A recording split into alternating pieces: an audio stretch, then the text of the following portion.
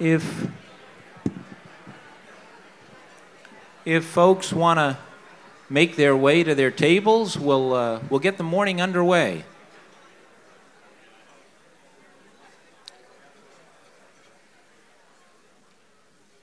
Great, thanks so much. Very good. Wow, that was quick. Thank you. We're going to try to keep ourselves on schedule today. I do want to say good morning and welcome to all of you to our 7th annual Leadership and Economics Summit. My name is Joe Connors. I'm with Columbia Bank, and Columbia Bank is just thrilled to partner with Xenium HR, Geffen Mesher, and Brown & Brown Northwest Insurance to bring this event to all of you. And when we thought about it, this event goes back, over the last 6 years. You had a lot of leadership behind the scenes with folks like Mike Rompa at Geffen Mesher, Bob Harding at Columbia Bank, Ann Donovan at Xenium HR, and more recently, Jessica Getman with Brown & Brown Northwest Insurance, saying we want to create an event where we bring business leaders together, we create or we provide relevant content, and we actually provide an environment for relationship building, and we don't charge anyone. So, you know, the firms have really found it important to offer this every year. So what we also did was we said, well, we need someone compelling, someone who's known, and that someone is John Mitchell. And we've really been fortunate to recruit John over the last number of years to be our keynote address and provide an economic update. And then the concept evolved to having a CEO panel, because what we've learned is any leaders in organizations, if they get talking to each other, they all find that they're wrestling with similar issues. So having the economic update coupled with some leadership tips and challenges discussed by the CEO panel was a good format. So thank you for being here. So today, we've got John Mitchell. He will lead off the morning, and he'll provide his economic update. And then what we're going to do is we will pivot into the CEO panel, and Ann Donovan from Xenium HR will moderate that panel. There are colored note cards on all of your tables. Feel free, if you have questions, whether it's during John's presentation or the CEO panel, write those down, and we'll send out a notice, and people will come around and scoop those questions from you so we get those into the mix. So we've got we know we've got John as our keynote. We've got a wonderful panel of CEOs. We're always successful in recruiting talented folks. We've got Graciela Cowger, CEO of Schwabe, Williamson and Wyatt, Kyle Stavig, CEO of Myers Containers, and Sadie. Sadie Lincoln, CEO of Bar 3. Sadie, I haven't met you yet, but I know my wife is a frequent customer of yours. So if I showed you how many text messages I have that say, I'll be home late, I'm at Bar 3, pick up something for dinner. So she's a big fan. So with that, I say thank you to all of you for being here. I've got John's bio here. It's impressive. It's intimidating. I'm not going to read the bio. John is a well-known Northwest gem, just really one of the intellectual leaders and economic leaders of the area for many, many decades. We're in for a great treat. I'm going to share one quote, because as I reach out to folks, I'll invite folks by email or phone. And without doubt, the response that I get when they hear John Mitchell is presenting, I would love to come. John Mitchell is the only economist that I actually enjoy. So John, that is without fail. So we really hope you enjoy today's event. Again, on behalf of Geffen Mesher, Columbia Bank, Xenium HR, and Brown & Brown Northwest Insurance, please join me in extending a warm welcome to John Mitchell. Thank you, John. Thanks. Is it working okay? It's working? Okay. You know, I have to apologize. I had to send this in to Brandon I sent it in late Sunday night, so I apologize that it's out of date. Because the events that transpired in the last 48 hours in terms of monetary policy and stuff, I'm going to try to work some of that in. Well, I've entitled this "Heading for 11: Confronting Limits and Upending History." You'll see where I'm going with that. I mean, here we are. This is the 113th month of this expansion. Now, I'd like to say the only advantage of getting older is, at least for a while, you get to remember more stuff. Okay, and I like to make the point, because I don't think a lot of young people understand the unusual nature of the duration of what we have experienced this time. The U.S. economy accelerated in the 10th year of an upturn. That's not something we do very often. Job openings greater than the number of unemployed. You know, the Fed's put out data estimating number of unemployed and job openings. But since last spring, you know, the openings have been above the number who are classified as unemployed. That's not something that we've done very often. Sears bankrupt, and if there's somebody there, I'm sorry. But Alan Greenspan has a new book out on capitalism in America, and I'm about halfway through it. But one of the things that it makes you realize is that, you know, Sears was the Amazon of another time. I mean, the guy that started Sears, you know, he started as a railroad telegrapher and got the idea of putting stuff in warehouses and sending it out. And they had a description of a Sears warehouse early in the last century. And with a slight modification, it reads like a description of an Amazon warehouse today, with all these little tracks taking packages around. I mean, it's the Amazon of another time. Trade conflicts in your adult life. I'm assuming there's nobody here that remembers the Great Depression. We've never seen this stuff. We haven't seen this stuff. The Fed, for years, they've had targets. 2% inflation, high levels of employment. We're done. They hit them. So what do they do next? And in less than 5 months, we're going to see some kind of Brexit. We're going to sit back and watch this part of the EU come apart. Not something they've done before.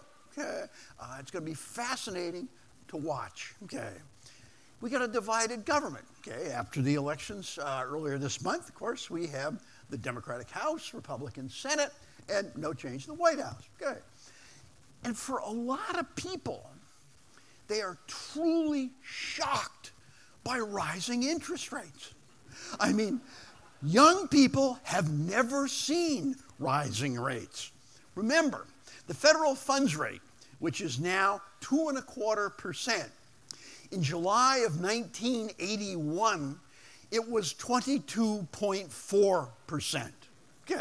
And basically, we've had decades of declining interest rates.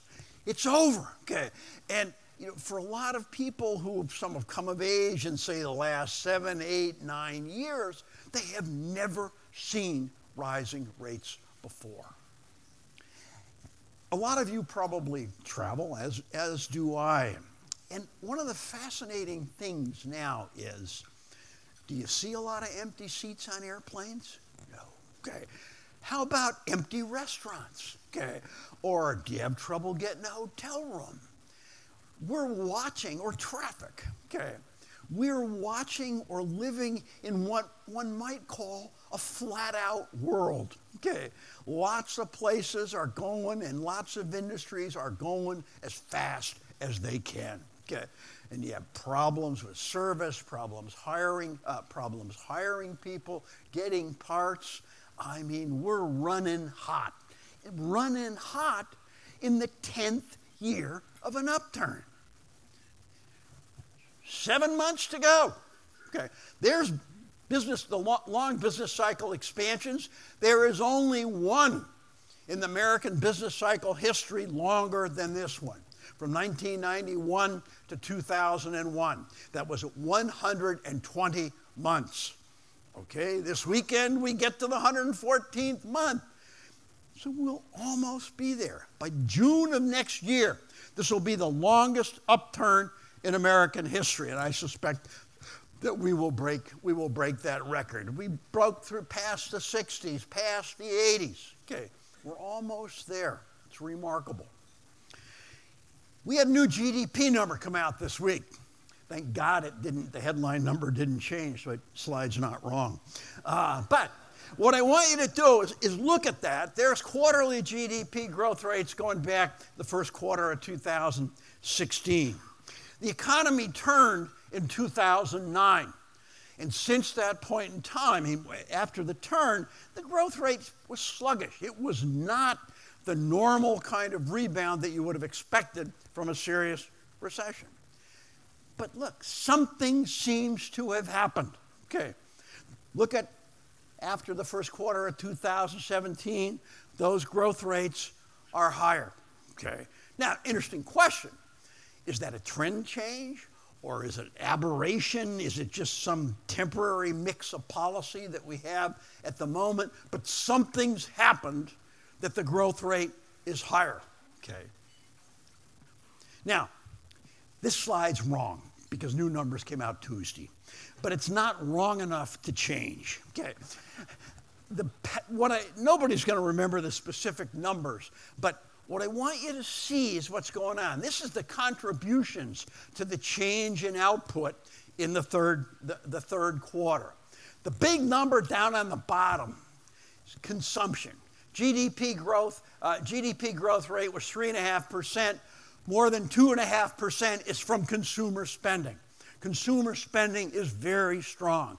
Rising wages, falling gasoline prices, that sort of thing, rising employment. Consumer spending is very strong. We had a big run-up in inventory. Okay. The previous quarter, we'd had a big decline in inventory. That was a drag. Well, you knew that was going to be reversed the next quarter, and we saw it. The troubling stuff, which I'll talk about later, is we had some weakness on non-residential construction. Equipment spending wasn't all that strong. Housing was down. Okay, and I'll talk more about that later. The trade stuff is all messed up because of the tariffs or the threats of tariffs. You see people pushing exports in the previous quarter to get them out before the retaliatory tariffs went into effect, and really strange patterns on imports related to trying to meet deadlines, or beat deadlines. But the basic story is we continued to grow. You'll notice state and local and federal making a positive contribution. You've had big increases in federal spending, a lot of it in the defense side. Okay. But we continue to grow. But the key thing, watch that consumption. From an employment perspective, these are the monthly changes in payroll employment. Okay, we'll get another number this Friday. This goes back to January of 2017. The key thing is every single month is up. Okay, every single month is up. Unemployment rate at 3.7. That's basically a 49-year low, okay, 3.7%. Since the trough in employment, which was in February of 2010, 20 million increase in jobs since that point in time, okay, remarkable, okay. In the last release, okay, in the October release, we saw an acceleration in hourly earnings year over year at 3.1%. That's been one of the sort of interesting aspects of this upturn. You've seen relatively sluggish growth, okay, in hourly earnings. There's other sets of data from the Atlanta Fed, for example, that show they look at the same people 1 year apart, okay, and incomes are rising much faster. There was a study done out of the Oregon Department of Employment using payroll data, looking at the same individuals 1 year apart, and it showed a pattern of wage growth of about 5% a year. So, I think that number is not fully descriptive of what's going on. And it's moved up, but I think reality may see wages rising more rapidly than that. I'm always looking around for signs of the tight labor market. My favorite one this year, I was in rural New Mexico in June, working a railroad down there, and I've been staying at this motel for 19 years. This year, it became a self-service motel.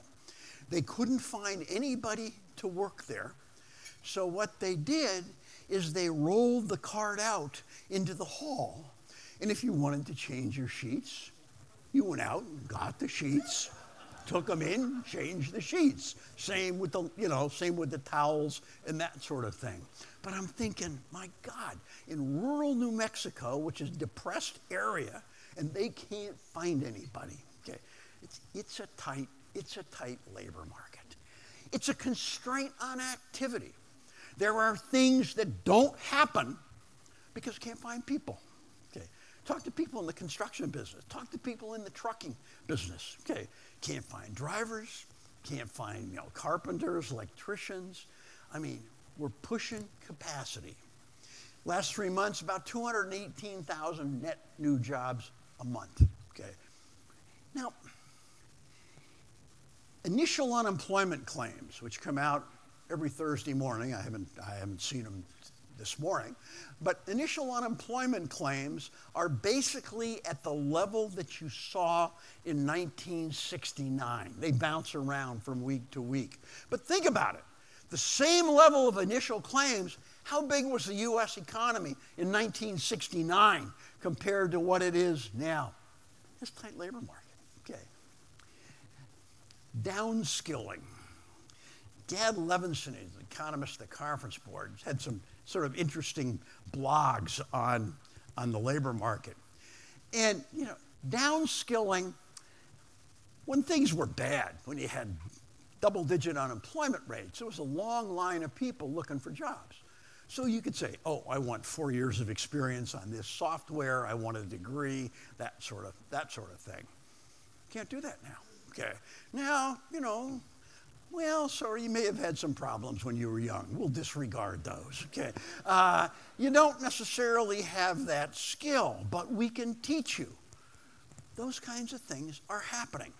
I was making a presentation to an industry group last summer, and they said they'd had to stop doing drug tests, okay? Because if they did drug tests, they couldn't get anybody to pass, okay? And so, recruiting in prisons.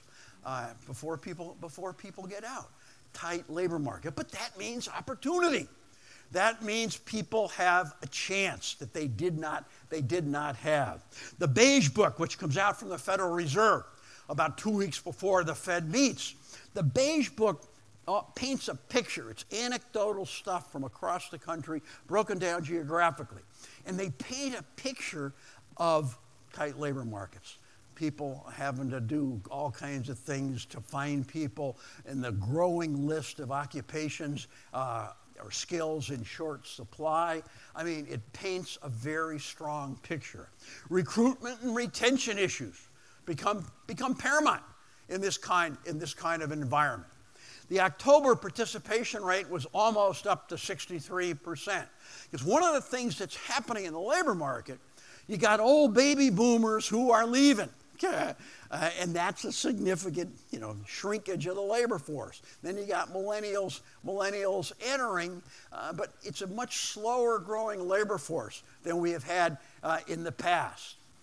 Gad Levitt, in another one of his blogs, breaks down wage increases, which is pretty interesting, that blue-collar and low-paid service wages have been rising more rapidly than white-collar jobs. We haven't had a lot of emphasis on the trades and that sort of thing, and you've got very strong demand there and rapidly increasing wages. Not the pattern that we'd seen in the past. We're moving into a world, and you as employers, you know this, we're moving into a world of much slower growth in the labor force. Okay, you get out into the 2020s and beyond, people are thinking labor force growth rate's going to be less than 0.5%. Okay, you go back to the 70s and it was over 2%. So the difficulties in finding and keeping people are likely to be around for a while. What's the response going to be? Will the tight labor market have the effect of boosting productivity? Productivity growth has been slow. But as people respond to, geez, I can't find people, what can I do to re-engineer the process, change technology, whatever, to help boost productivity? That's going to be critical to keeping the growth rate up and rising incomes over time. Monthly change in the consumer price index. Okay, look, yeah, it was up 0.3 in October. Look at the year over year, 2.5% in October. Okay, the core was 2.1%. The core, of course, excludes food and energy, which bounce around a lot. And as you've all noticed, when you drive down the street, gasoline prices are falling rapidly. Okay, as crude oil prices have come down, so we're likely to see some good inflation news in the headline number. The personal consumption expenditure deflator, those numbers came out this morning, and I don't know what they were. But the point is, the core there is 2%. What's the Fed been shooting for? 2%. Okay, so I said earlier, we're there. Now, William McChesney Martin was head of the Federal Reserve back in the 60s, okay? And he had this wonderful phrase: the job of the Federal Reserve is to remove the punch bowl before the party gets out of hand, okay? That's a fantastic description of monetary policy. You and I have lived through this incredible period we saw interest rates essentially go to zero. The Fed cut the federal funds rate target to 0 to 0.25 back in 2008, trying to deal with the Great Recession. They started to raise rates in December of 2015. If you look at those the blue bars, that's the federal funds rate.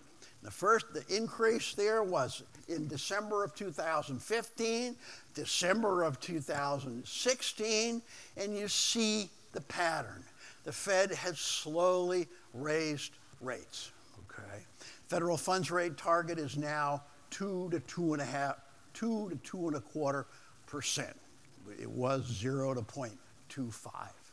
The taller bar is the 10-year security. Now, that's important because, of course, that's what mortgages are priced off of.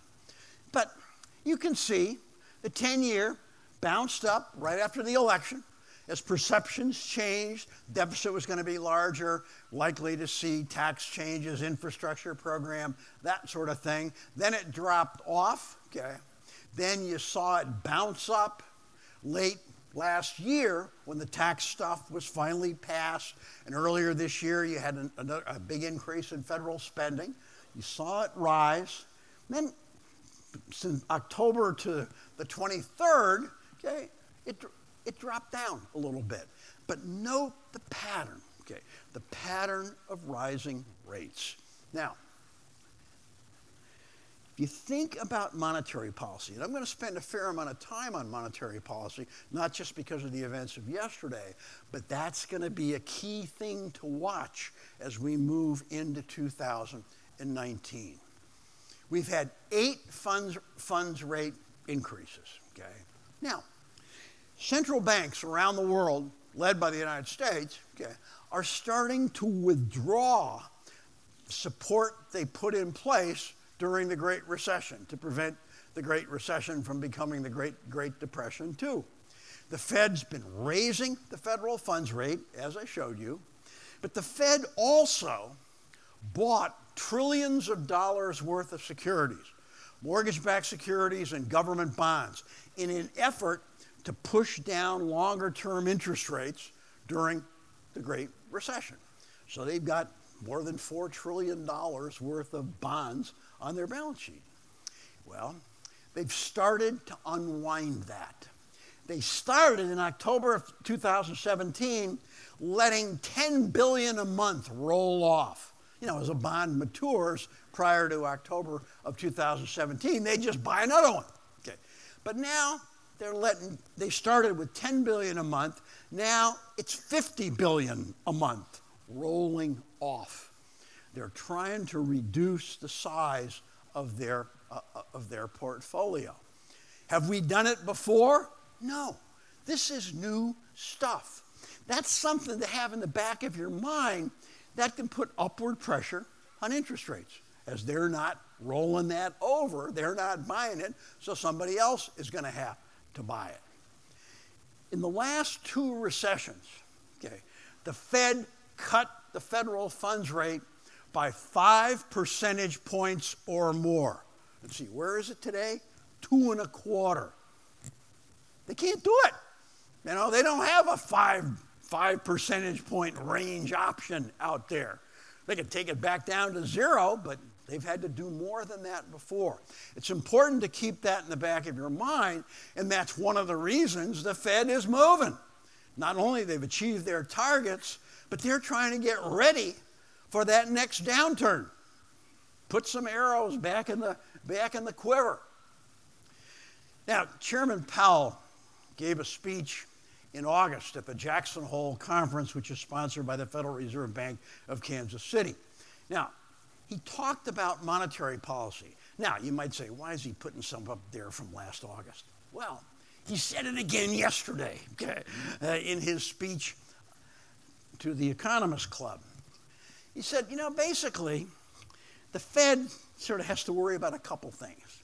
Some people say, with the unemployment rate well below the estimates of its long-term level at 3.7%, why isn't the Fed tightening more, okay, to head off overheating and inflation?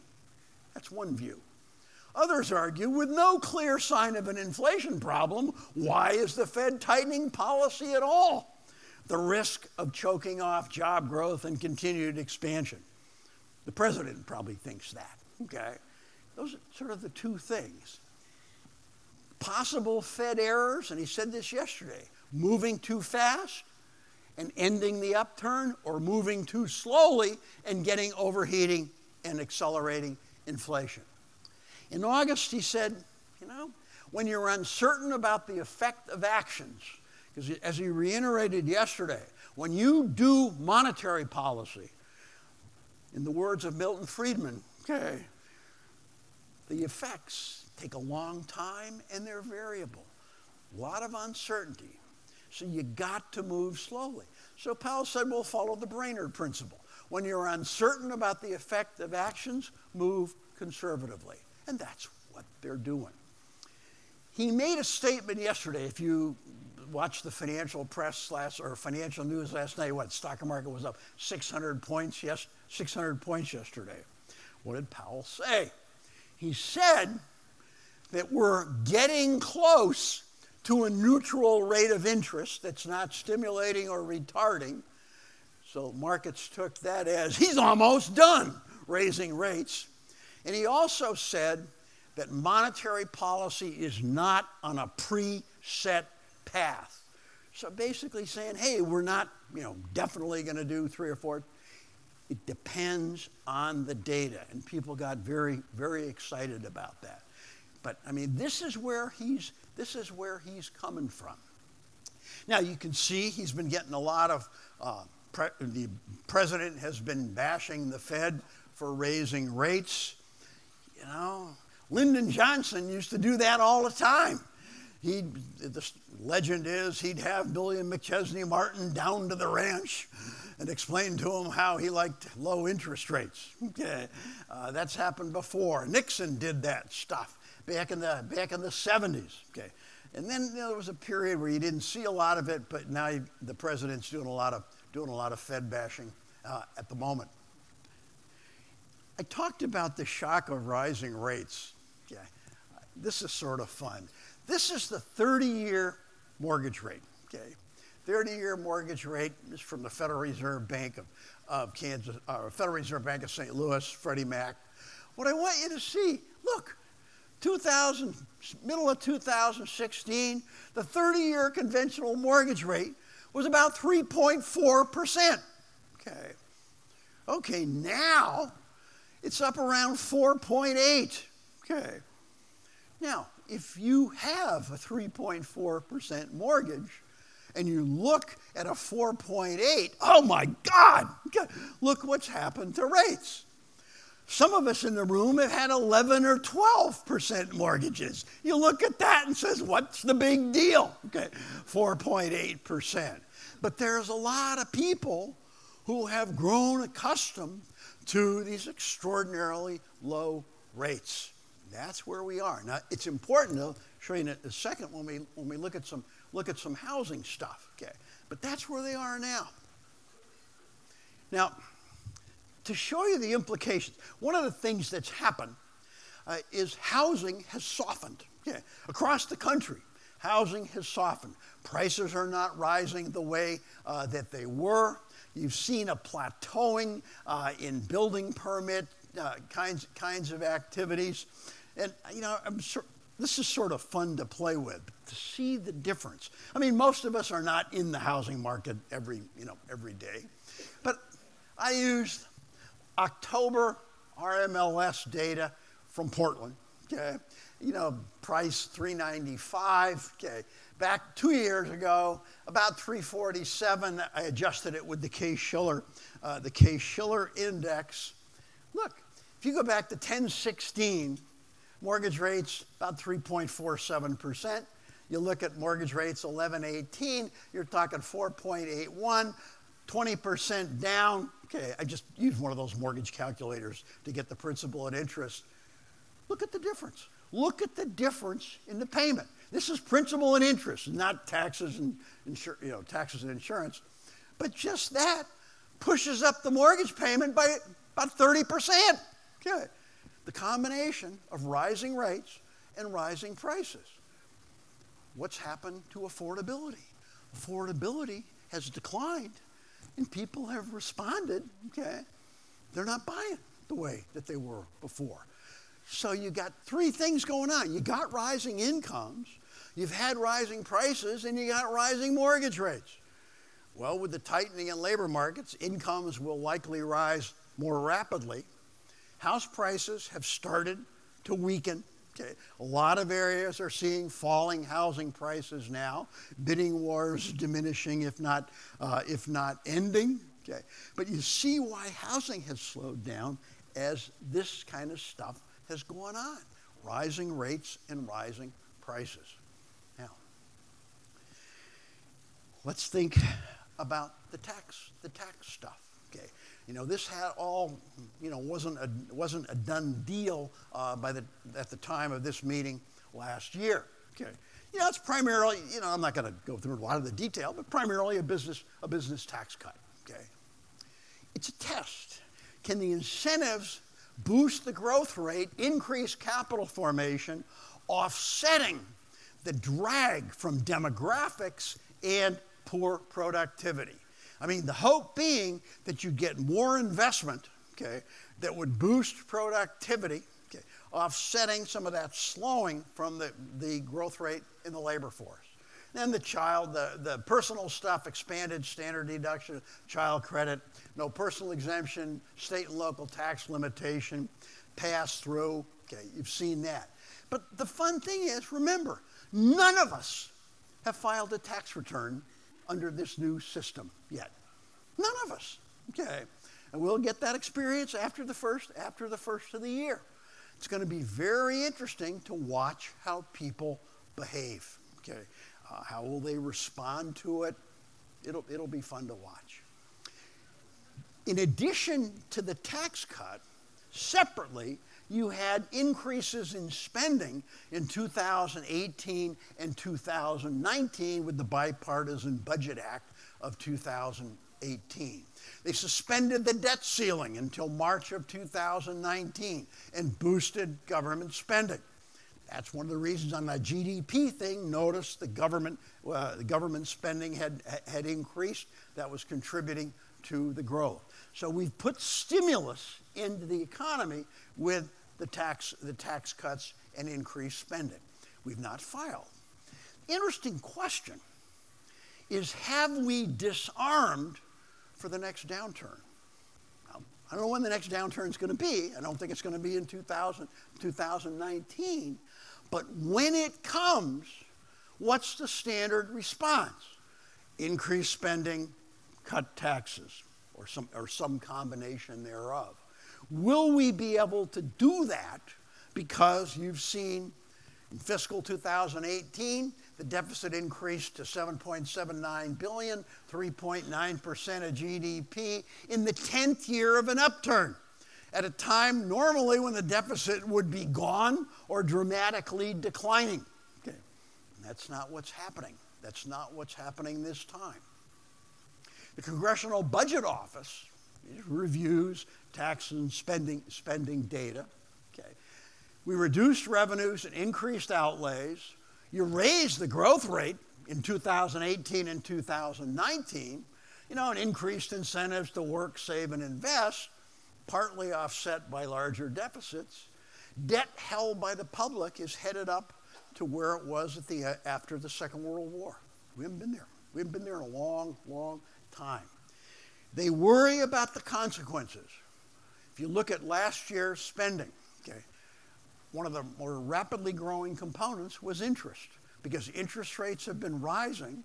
You've got trillions of dollars in debt, a lot of it's short term. The costs of that rise with interest rates. So the potential is that crowds out other things the federal government might do. Federal government's always going to get its funds, and who's not? Private sector, and maybe that'll reduce investment. That's the worry. And less flexibility when the next downturn comes. Will we be able to cut taxes and increase spending? Or will the markets react very negatively to that, pushing interest rates up even higher? That is the risk. Got to talk about trade. That's all changed a lot since we met last year. Okay. Very exciting stuff. Okay. Since the end of the Second World War, in reaction to what had happened in the 1930s, the world has generally been on a path of reducing trade barriers. We had a series of global meetings, rounds of negotiating trade barrier reductions, first under the auspices of the General Agreement on Tariffs and Trade. But it was Geneva, Annan-Se, Geneva, Torquay, Dillon, Kennedy, Tokyo, and Uruguay rounds of trade barrier reduction, reduced trade barriers around the world. Okay. The GATT went away and was replaced by the World Trade Organization. Okay. 1995, still there. Nations are dragged into that stuff. Everybody tries to protect certain things, but we've stepped back from that. We're not doing that. We're not doing that now. You can see that on a daily paper. Now, I don't have time to go through the economics of this, but one of the things it's vital to remember, the current account deficit, the trade deficit, and what's going on in services, the current account deficit, which people get all emotional about, okay? It's the difference between savings and investment and the difference between taxes and government spending. That's an accounting identity, okay? Now, what have we done? We've just increased the federal deficit substantially. We've provided investment incentives. So what's going to happen? The current account deficit is going to get larger. Okay. I mean, as the day follows the night, okay, the current account deficit's going to get larger. And so we're in the midst of railing against trade deficits that are basically driven by policy. That's what we're doing, okay? And that's what we see now on a daily basis. We're unwinding supply chains and long-term relationships that have been set up over that time period since the late 1940s. Okay, the globalization stuff that's taken place. I mean, if you start looking at things, where things are made, they're amalgams of parts from around the world, incredible supply chains. And that stuff is being upended. We're not sure where it's going to end. Where do you invest? Okay. Do you put capacity here or this country or that country? Because you don't know what's going to happen to the trade barriers. It's not the world we grew up in. You know, it started with solar and washers and lumber, no Trans-Pacific Partnership, and then steel and aluminum. Okay. Retaliation, expansion of tariffs, and more retaliation. A new NAFTA. Will it pass the Congress? One of the things that we're learning, okay, and I think we knew this, we didn't pay enough attention to it, is, when you change trade barriers, there are winners and losers, okay? And the United States, we've had policy in place to help the losers, but we didn't do very much with it, okay? And so people said, gee, I lost my job because of trade. They didn't get necessarily the assistance to retrain, relocate, that sort of thing. It didn't happen. And that was a source of dissension that was very, very important in 2016. Been fascinating to watch in the media. Warnings about price increases. Buy before the tariff is imposed. Okay, that sort of thing. We hadn't seen that in a long time. So where are we going? Okay, well, this year, growth's going to be right around 3%, okay? Significant acceleration from what we've seen since the economy turned. Next year, expected to slow, 2.5% to 3% range, slow a little bit. But remember, we're pushing capacity. Where are you going to get the people? Okay. Then worries about what the trade stuff might do. Inflation, Fed thinks it's going to stay in 2.5% range. I think the risks are on the upside. Now, rising rates, I think the Fed's going to raise rates again in a couple of weeks when they meet next time, taking the federal funds rate to 2.25% to 2.5%. But what happens after that is not baked in stone. Okay, it's going to depend on the data. And I think the Fed had said at their last meeting maybe 3 increases next year. That was the median outlook. Now it's not so clear. And I think that's what Powell's remarks yesterday highlighted. The thing to remember where we are. We're in year 10. In June, we'll be entering year 11. Okay, amazing. I always like to think of these things in terms of actors. What will the actors do? We all wear a number of different hats. Consumers, investors, that sort of thing. Employers. How will we respond to the incentives, to the environment that we're in, to the new tax law? Will we increase investment? How will we manage our spending, borrowing, and the like? How will people respond? Look at the region. October unemployment rate, Idaho 2.7, Oregon 3.8, Washington 4.3. Personal income growth. Now that looks a little funny, quite honestly, when you look at Washington at 1.6%, which was the weakest in the country. It makes sense. In the first quarter, Washington was number 1 because of bonuses and that sort of thing in the technology sector that blow personal income up substantially in the first quarter. And this is the change from the previous quarter, so it's a significant slowing. Population growth, 2.2, 1.4, and 1.7, 2016 and 17. The national population growth rate, 0.7%.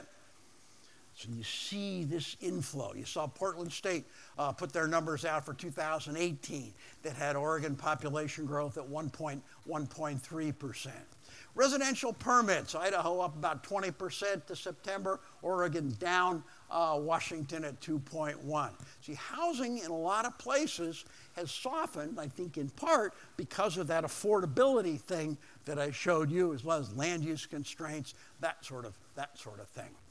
House price index, the Federal Housing Finance Agency, Idaho at 13, Oregon at about 8, Washington at about 11. So we've got the region, rapid population growth over time, strong personal income growth, house price acceleration. This is the most recent data from Job Growth Update out of Arizona State University and the BLS. Look at Oregon, 9th. Okay. 9th fastest growing state in the country from an employment perspective. You know, look at Washington. Washington's number 2, Idaho 15.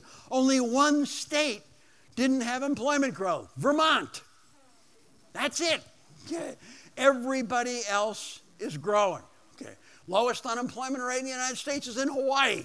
Okay. Touch over 2%. That's what we've got. Broad-based expansion. Now, you look at this, I mean, I figure people won't necessarily remember numbers, but you're right, remember the shape. Look at that, okay? There's Oregon employment since 2013. You can see just heading on up. We could do that for the whole region. We'd get a similar kind of picture. There's the most recent Oregon employment stuff, October, year over year at 2%. One of the fun things is you look at that government and you see government down substantially. You go, what's going on here? Well, what's going on is a reclassification. Sort of home health care workers were taken out of government and put in the health care category. Okay? And so there were big switches in numbers. Had no effect on the total, but you look at the specific sectors and it looks a little weird. But you can see construction, manufacturing, broad-based gains in employment.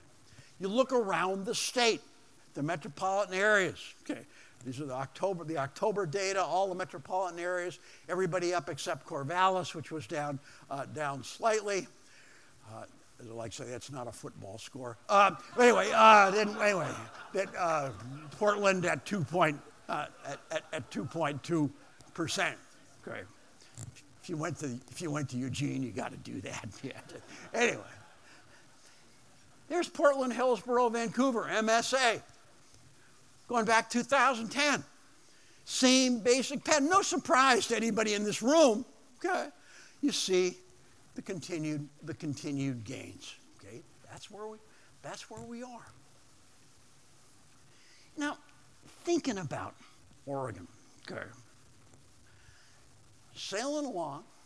You saw that pattern, feeling pretty good. Okay.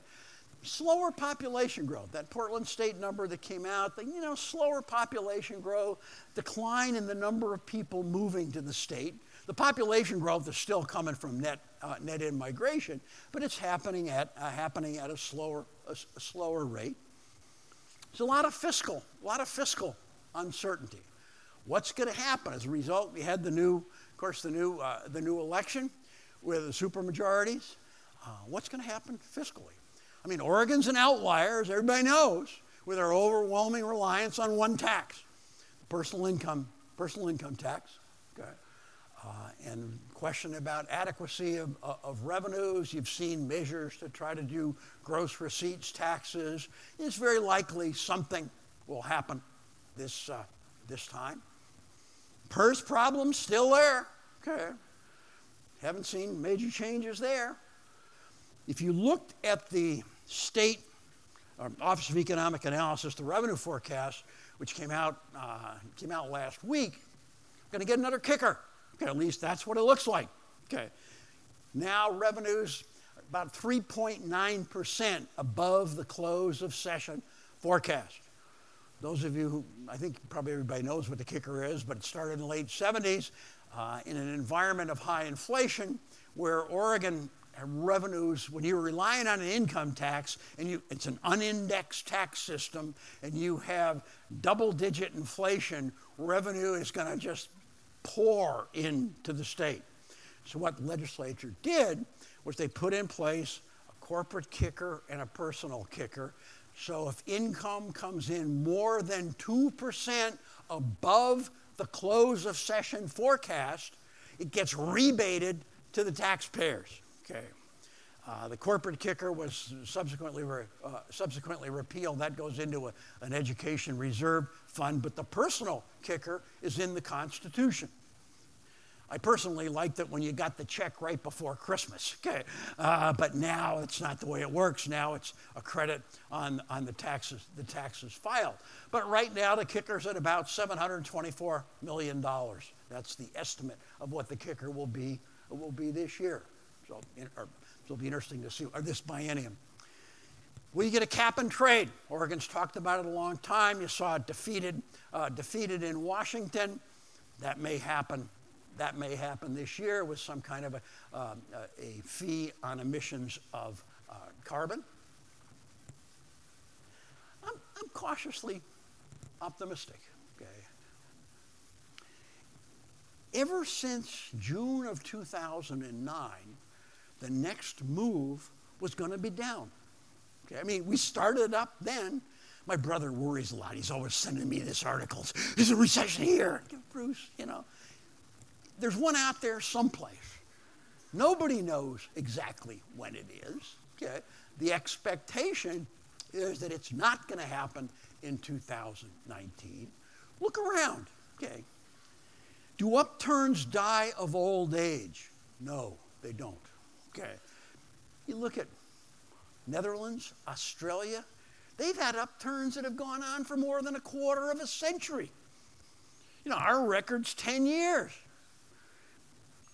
There's no, calendar that says it has to end. Look around. Look around for the things that you might have seen prior to other ones. Now, I realize, a lot of people may not remember a lot of recessions. But in the 60s and 70s, you had a tightening of policy to crush out inflationary pressure. Is that going on? No. Okay. Fiscal policy is expansionary. Monetary policy, they're moving very slowly. Okay. This is not Volcker pushing interest rates up to 20+% to crush out inflation. This is a gradual move. Think that Brainerd principle. The financial crisis, everybody remembers that, okay, in 2006, 2007. Is that what we're looking at in housing? No. Okay. Underwriting standards are very different. We're not talking about a housing bubble. Okay. Oops. Oil shock. Everybody in the room has been through oil shocks, which have played a role in U.S. recessions. Historically, an increase in the world price of crude oil would be a dampener for the United States.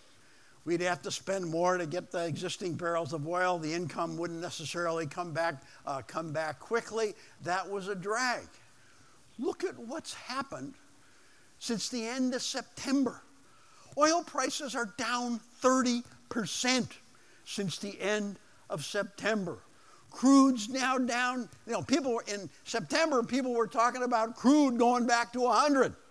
Because remember, you were going to have the Iranian embargo. They were going to try to keep Iranian oil off the world oil markets. But then a bunch of countries got exemptions for that, so that didn't happen.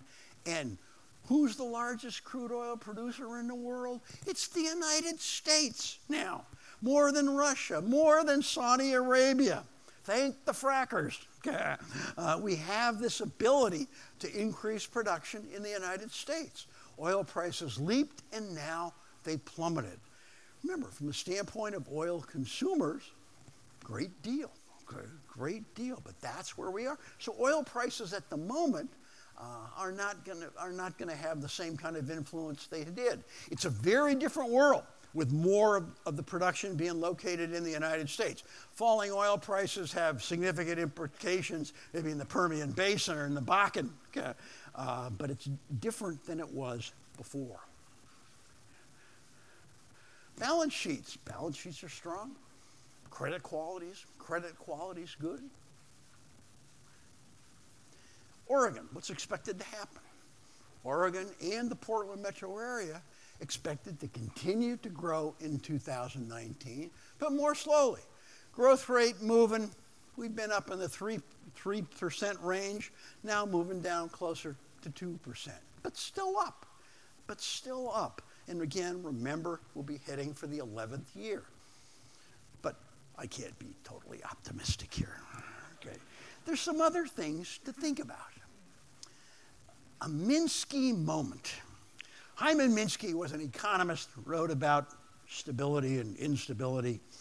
And he had this wonderful line: stability breeds instability. Between 1982 and 2007, we had 2 very short recessions. Minimal. So what did people tend to think? Oh, we'll just keep on going up. You forget about risk. Okay. Now, this is a long upturn in historical standards in the 10th year. It's not the 25-year period we had before, but you worry a little bit. People have been through this long expansion with incredibly low interest rates. Okay. How much risk have they taken on? Have they forgotten about risk? Not a lot of signs of that, but something that we have to think about. Recession leftovers. Now, yesterday, the Federal Reserve put out its first report on financial stability. I got partway through it last night, but the shock of unwinding that policy, selling or not rolling over those securities in the Fed portfolio, just looking at that would put upward pressure on interest rates. I showed you the 8 moves that the Fed has already done. This is not something we have a lot of experience with, and it's a shock to a lot of people, a lot of firms. The uncertainty about trade. What's the end game? Is this all a giant bargaining ploy? Watch what happens this weekend when you have the meeting between the president and the Chinese premier. Because the threat is there'll be another big round of tariff increases on January 1st, 2019. A lot of uncertainty. The weakness in the rest of the world. Japan was down last quarter. Germany was down last quarter. The weakness in the rest of the world. The United States looks good, but you've seen some downward revisions to forecast for the rest of the world. That's got implications for us. I showed you in that GDP stuff, that third quarter weakness in investment. Will that last? Or was it just a temporary thing? That's a very important question. The October-November financial turmoil. Getting your 401k statements after October isn't fun. Will people react to that change in wealth? Because you've had this long run-up. And last slide, the possible political shock. We had the election results. What kind of polarization will be there? Will there be the possibility of getting sort of bipartisan legislation to deal with longer-term problems? Got to worry about that. Unintended consequences. You put policy in place, and maybe there's some things that you didn't think about. Harley Davidson's a classic example. You put tariffs on steel or get retaliation. Harley says, now we got to move production to Europe to get in under the tariffs. Forgot about that, If you're in very difficult international relations, can you get cooperation on North Korea in that kind that kind of an environment. I attended a webinar a couple days ago on the trade stuff, and the people from the semiconductor industry were saying 50% of the semiconductors used in China come from the United States, and they come back to the United States, and we have tariffs on them. And it's stuff that we made. You know, that kind of stuff.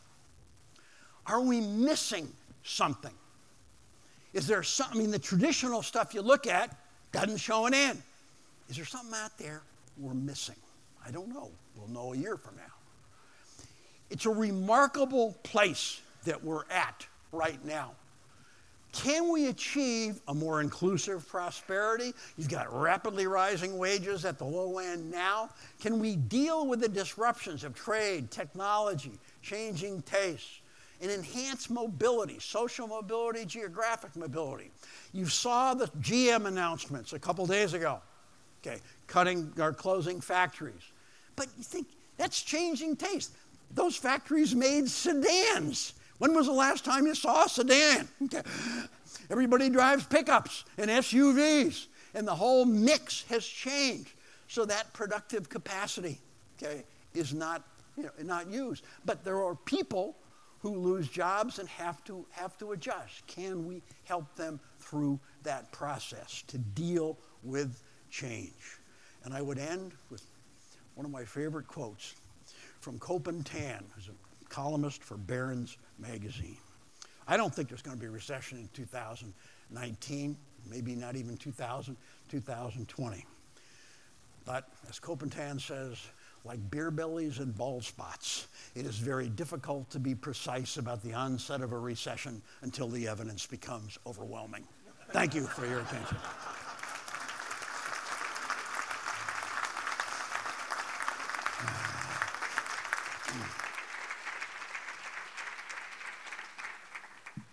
Thank you, John. Really appreciate you doing this for us, and I always appreciate the way that John can take very complex information and convert them into something that I can understand. One comment, you mentioned it's going to be fun to watch the 2019 tax filing season. Not so fun for us as we have to implement it when Treasury has only given us temporary regulations at this point. So it's going to be a fun season for us.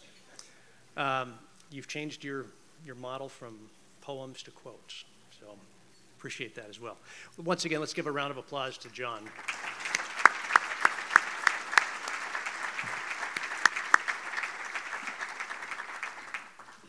Hello.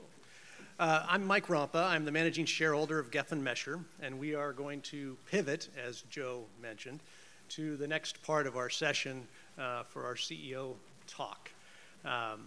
So I'd like to introduce, which order do we have here? Graciela, Cowger. She's the CEO of Schwabe Williamson & Wyatt. We've got Sadie Lincoln, who's the CEO and founder of Bar 3. And finally, Kyle Stavig, CEO of Myers Container. This is going to be moderated by Ann Donovan, president of Xenium, which she's done in the past. A couple reminders, you've got cards on your tables, the colored ones. Use those to write questions down. We'll have somebody gather those for the Q&A session, which will end at about 9:40. And then you also have evaluation forms on your table. Please fill those out. We're going to use those for a drawing at the end of the session today, a gift basket of wine and a book. So please join me in welcoming the panelists and Ann.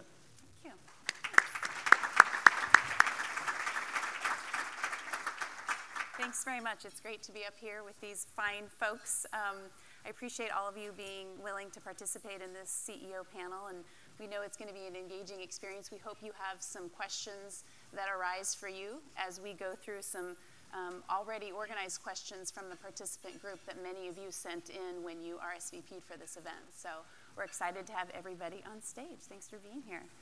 So to sort of set the framework of some of the topics that we're going to talk about today, I just wanted to start with asking the panelists, what's keeping you up at night? So what are those organizational and business issues that are kind of those things that are, you're not sleeping a little bit about, so the worries, but also the hopes of what's to come for the next year. And Graciela, I'll just start with you. What's keeping you up at night? apparently chair position this morning, but keeping me up at night. Let's see. I thought of a couple of things. One, of course, is a major correction in the economy and what that means for a law firm like Schwab, Williamson, and Wyatt. How do we make ourselves somewhat impervious to those kinds of corrections in the economy? We think about that all the time with our leadership team. The other thing that I think occupies at least my recent mind is sort of disruption in the legal industry broadly, but specifically our seeming disconnection with millennials and my younger attorneys. They want different things than those of us that are a little older want, and we need to shift, and we need to shift our model to address that. And so figuring out how to be more connected to that generation and not just sort of finger wagging, well, I did it this way, and so you should do it the same. And how to do that exactly is something that occupies a bit of my mind. Great, thanks, Graciela. Kyle, how about you? Yeah, thanks. Thanks for letting me be up here today. I should be there listening to these answers as I could learn from a lot of this as well. We're a heavy industrial manufacturer. We make 55-gallon steel drums, not very sexy. So people don't aspire to really come to that industry. So finding people to come to your business is difficult. And it's the first time that we've got 6 generations working together, and you meet those people at different places. The millennials are at a different place of what they want in their aspirations and their tenure, as opposed to somebody that's been around the block and has been there quite a few years and understands the industry. If you told a new person that you're going to be here for 30 years, they consider that a threat. They don't consider that an honor. So that's a reality of having to deal with that. The other thing is getting the customers to say yes. If we don't have customers that buy our product, we got problems. It all starts there. So those are dependent on the economy, very important. The other thing is raw material. We buy $100 million worth of steel a year, and this year our president decided you couldn't buy that anymore. So that created a real bit of angst when you're doing that, when you had a 40% cost increase on a commodity item. Just dealing with that turmoil and going through that, as John was explaining, those are the things that keep you up at night. And you don't know what's next. I'm waiting to see what happens this weekend to see what lies on us for Monday. So those are the 3 things that keep us going. Plenty to keep you up at night. How about you, Sadie? Honestly, what keeps me up at night is during the day I worry about being relevant as a company, a big company, being able to innovate, being able to take care of my people consistently, competition. That's what I worry about during the day, and I have a healthy appetite for that. I love that. But honestly, what keeps me up at night, when I wake up at 3 a.m, I think of my children. And how do I stay present with them as a mother? Because that's my heart, my soul's calling, is to be a present mother. And how do I do that while having this incredible appetite to be successful and to run a giant company? That's what keeps me up at night. Is I have 6 more years with my children. Yeah. And they are, my soul's calling me home, but everything else in me wants to drive a giant company. Yeah, I can relate to that kind of balance of all of the pressures and desire of the entrepreneurial and business side, and then making sure you're keeping it real with those things that are very most important for you. So yeah, thanks for sharing that. Well, let's jump into some of the issues that John was talking about earlier in terms of, the market has been really good for quite a long time, and especially this past year. So our clients are telling us that, attracting and retaining talent is one of the biggest issues that they're experiencing. So Kyle, I'll kind of pivot and start with you. What are some of those things that your company is doing to address the culture issues that we know our engagement of employees is a big part of what keeps people interested in coming to our company and then staying once they're there. So what are some of those unique things that you're doing to engage your employees in the culture? Yeah, I probably I'll have a different response, because you had people that were trained and educated and became attorneys. We have aspirational people who love a lifestyle and an opportunity. In our business, it's really, if you crapped out on both of those, you come to us.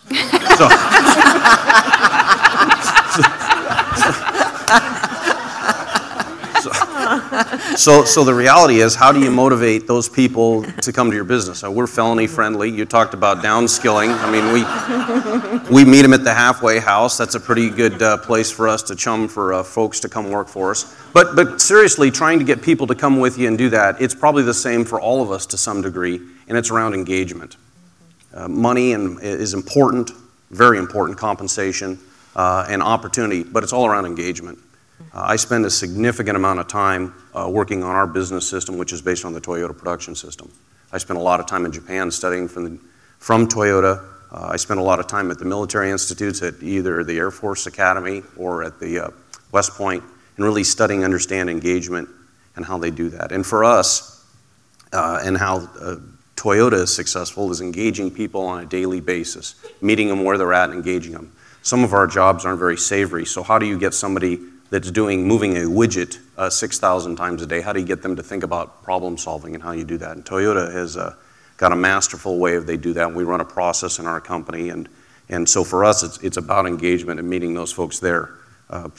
It's not a perfect system, but it's our attempt as to how to get people to come in and learn our business. They don't teach it anywhere, and how to be part of a team and be successful. And the Toyota production system is how we do that. Great, thank you. Graciela, I know you were talking when we were chatting earlier about what the uniquenesses of culture engagement for a law firm, which is a long-standing industry. Share some of the things that you and your firm have been working on.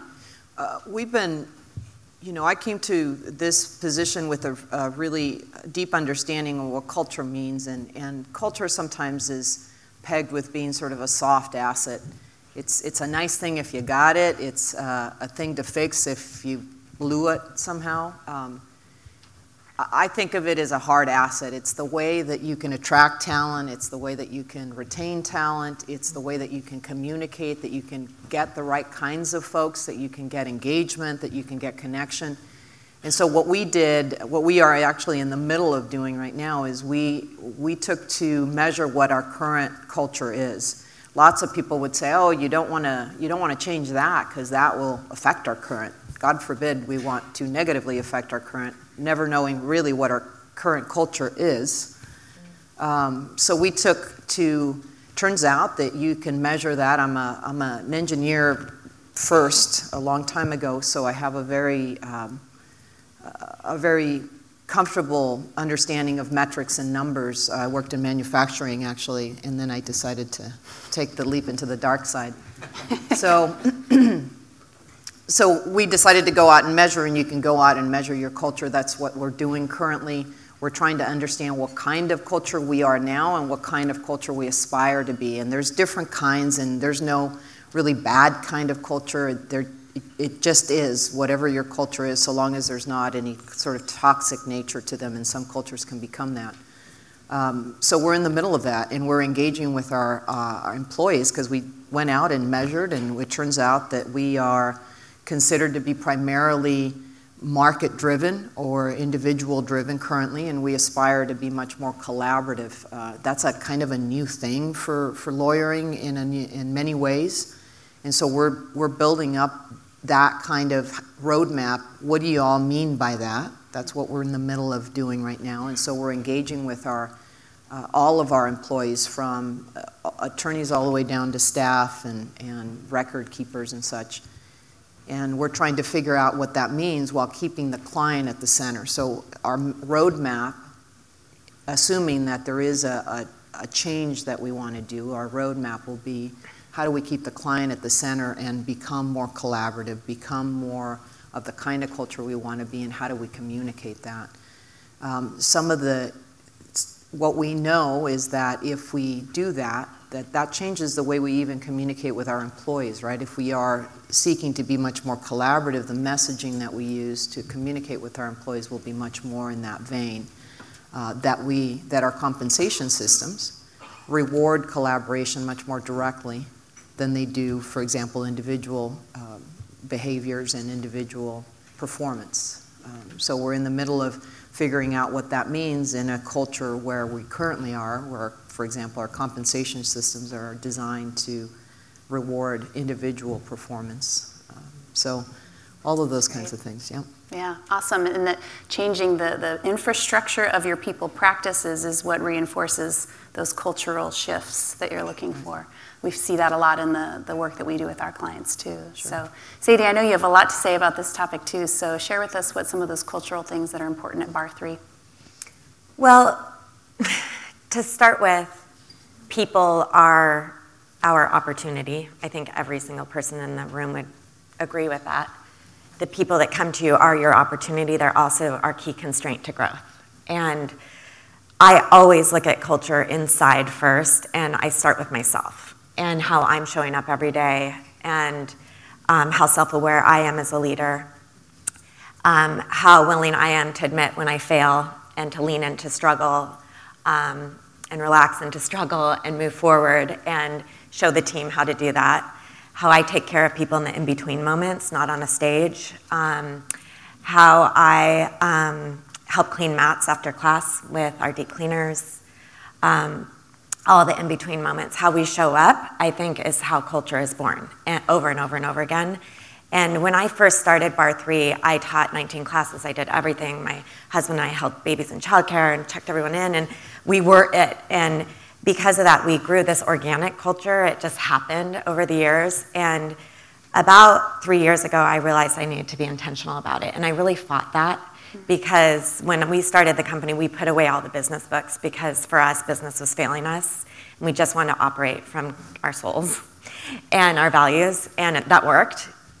But then I realized, okay, now we're big. I need to have some systems in place because this is breaking down. People don't, understand us anymore, and they don't really know what we're about. And so we're very intentional about culture. We have vision, mission, values. We train, we develop around that, and we spend time every single day on that, because again, that's our key constraint. If we don't spend time every single day on our culture and on our people and taking care of our people every single day, that's the first thing we do when we wake up in the morning, then we will not grow.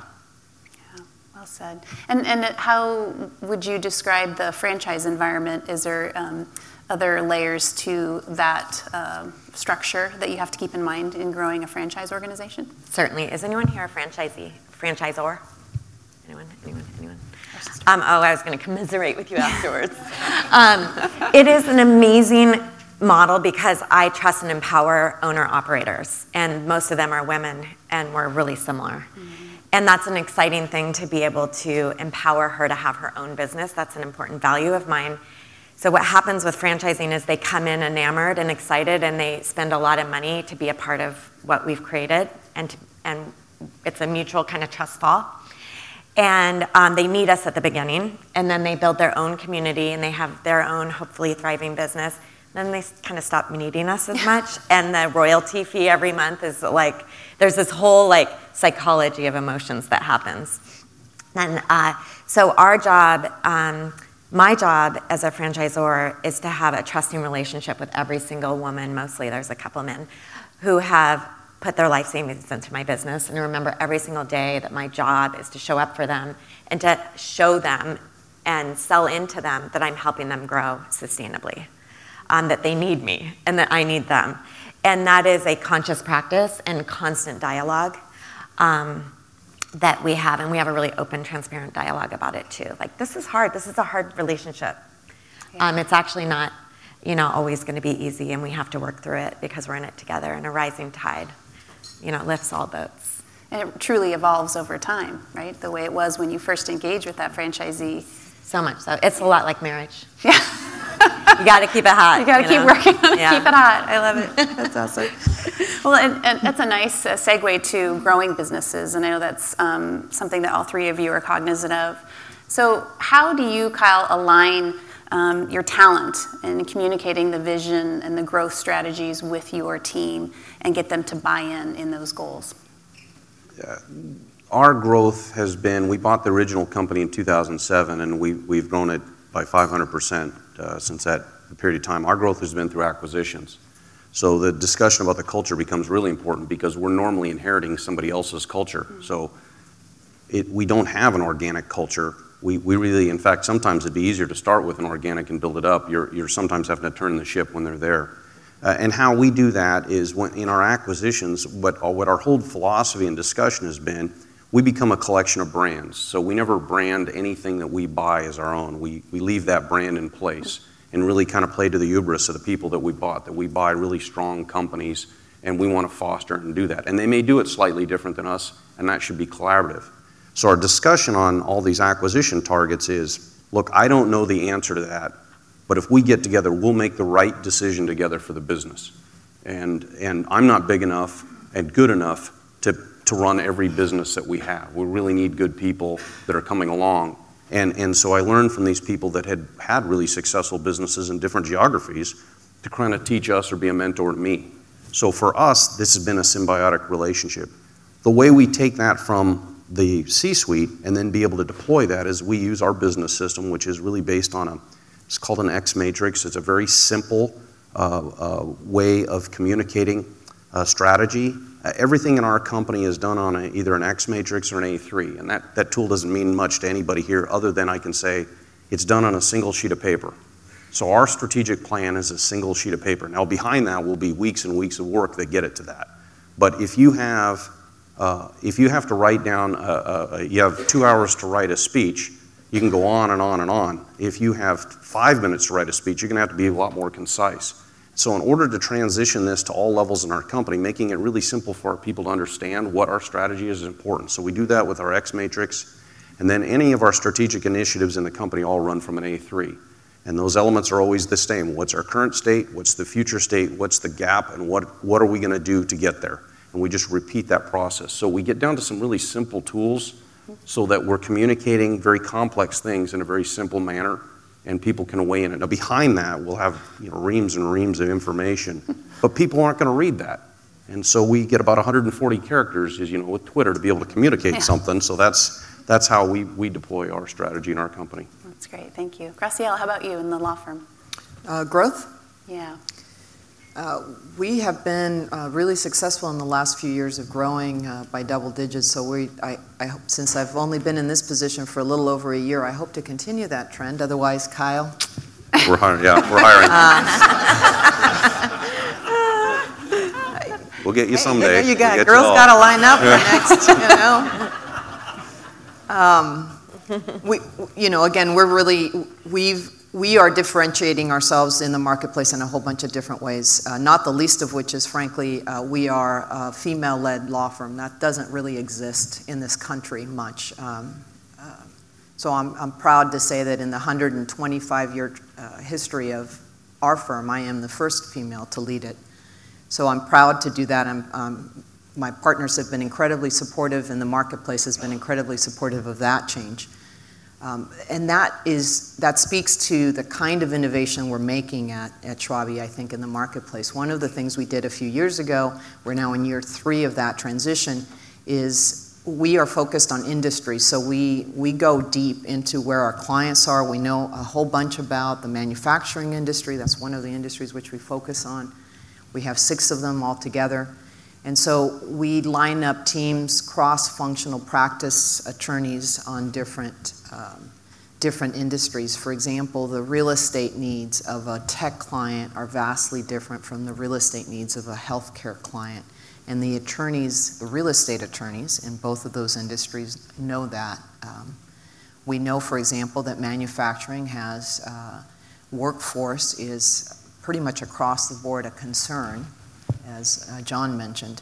So we go to our clients where our clients are, and we are proud to say that we provide legal solutions. We're not just talking about legalese and covering the depth and minutia of the details that could go wrong, but really trying to focus the risks and the legal solution to where our clients are in their environment, in the risks and competitiveness that they face in the marketplace. So that's one way we're doing it. The other way we're doing it, again, because I come from an engineering background, I stood up an innovation lab. So we're trying to go out there and figuring out how we're going to innovate. What are we going to do to our clients? We're partnering with a couple of clients, including Columbia, for example, who's very much out there trying to innovate themselves and seeing, so how could we work together to provide a solution that perhaps either of us hadn't seen before, but maybe together we can figure out some cool kind of automation. I just called one of our clients and I said, they are a company out of Corvallis. I think they're going to be they are already doing amazing things. They're looking at data. They're a machine learning company and they're looking at big data. And I said, how can we partner so that you help us look at our big data and get a tool together? And again, engaging with our millennials, they want feedback immediately. So we're going to partner with another client, actually, maybe, and develop a tool that we can gather feedback immediately. They, just on their phones, they can say, give me feedback to the partner. The partner has to put in a star or 2 or 3 or 4. So simple things like an app like that to much more innovative partnerships with our clients. So those are the kinds of ways that we're looking to move and change. And the one thing that keep repeating over and over is that change is where we're at right now. Change in all aspects. We are embracing it. We are doing it. We're moving. We're trying things. If they don't work, we're going to scrap and rebuild. So that's how we approach the market. That's great. And in the spirit of embracing change and looking at this tight labor market, I think we have to talk a little bit about attracting and retaining talent. So Sadie, share a little bit about what creative strategies you've used in this tight labor market. You're looking for a variety of different people, franchisees as well as employees. What's been successful for you as the market tightens? Yeah, the boutique space has exploded since 2008 when I opened. And bar specifically, my category is a new category that's now known. When I started, it wasn't known. And so it's highly competitive. And over again, I go back to looking inside because for us, what's worked for us over and over again is to create what we call workplace awesomeness, which is like a giant magnet for the right talent. The more we focus in on our people and our day-to-day activities and how we're taking care of our people and remembering the client and remembering what we're best at and staying there, strategically partnering with people that can help fill in, so that we are all directed and we're all focused and everybody in our company feels like they have meaning and purpose and they're trusted and empowered with clear measurable goals. That's workplace awesomeness. They're seen and heard and they're moving towards something important. We've found that over and over again, and I really think this crosses industry, that those people are the ones that end up attracting the next wave and the next wave.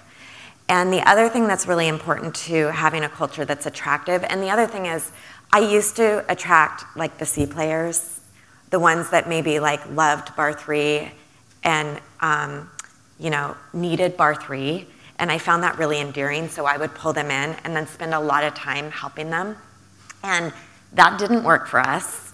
What works much better is when I find people who I need, and I'm attracting the A player. Not the B player, not the B plus, the A plus player. And then really, truly empowering them over and over again. That doesn't always work. And so I think a huge part of attracting and retaining talent is actually letting go of talent. And that's definitely my biggest work and the hardest thing to do, but one of my mantras is let them outgrow me. It's not a good fit, let them outgrow me. And continuously weeding.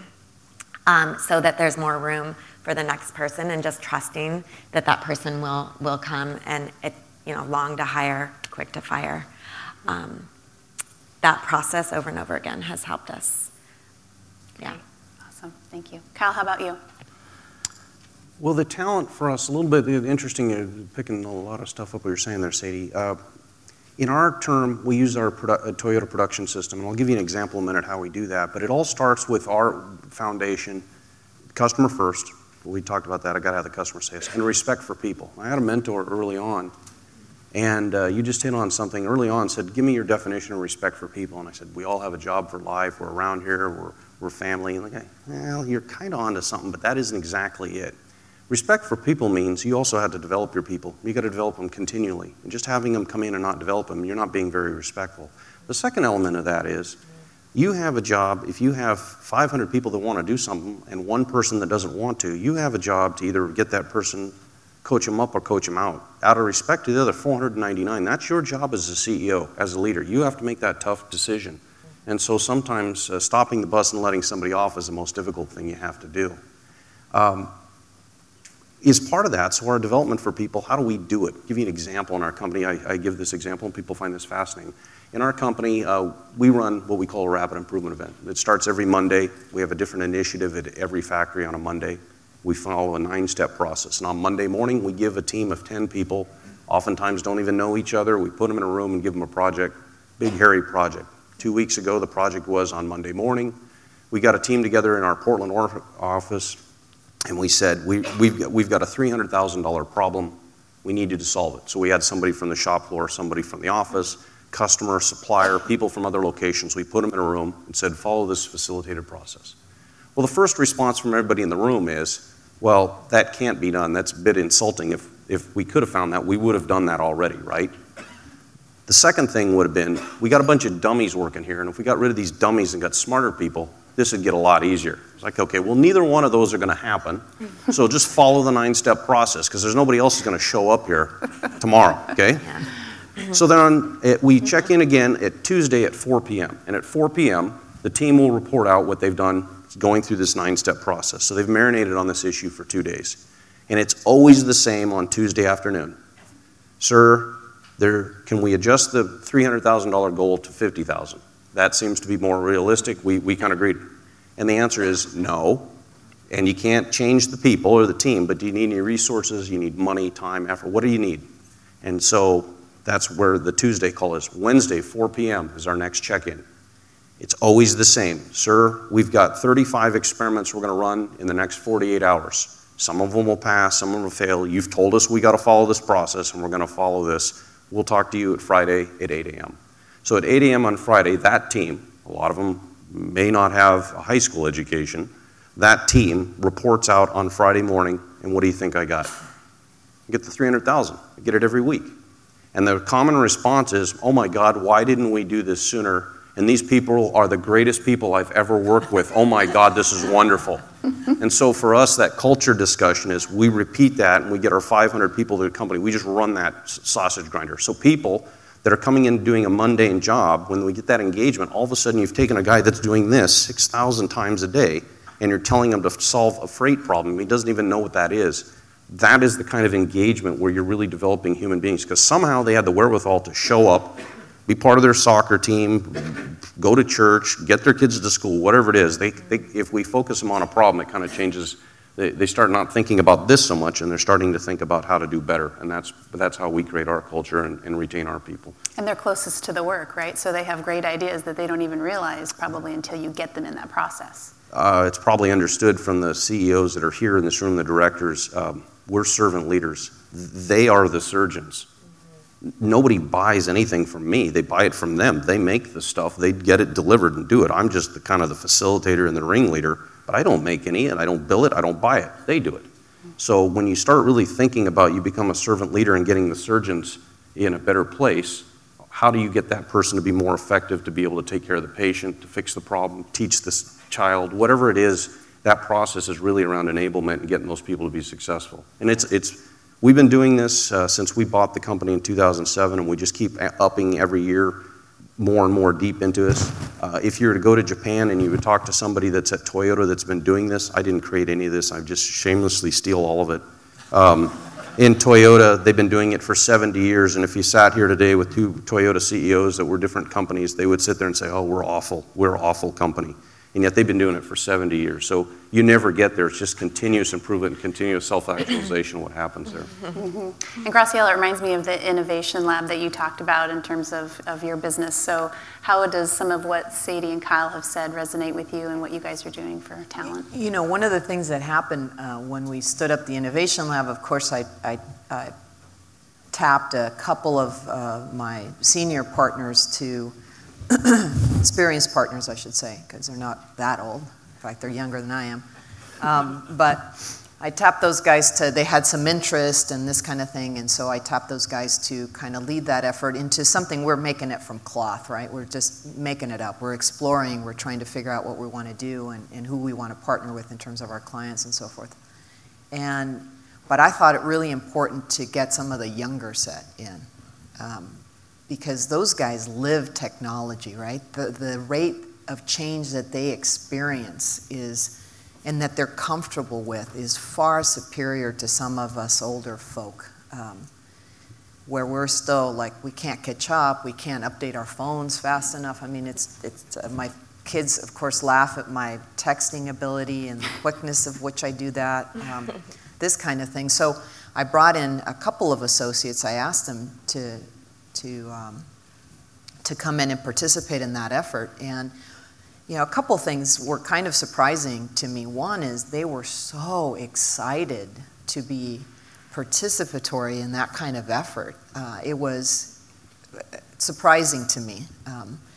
And the other thing was that that is the one thing, the beacon to them that we're doing, that everybody wants a piece of it. Everybody wants to know more about the Innovation Lab and what's going to happen. So it's been a really curious internal dynamic that has been created of engagement and wanting to connect and wanting to really change.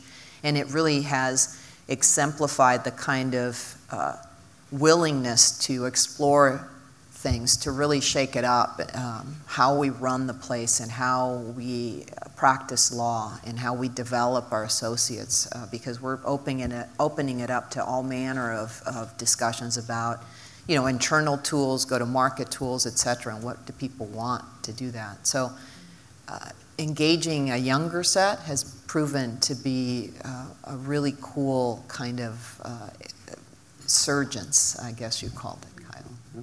Yeah. Great, thank you. So pivoting there to cost pressures. Obviously benefit plans, the costs are rising for the traditional medical, dental packages.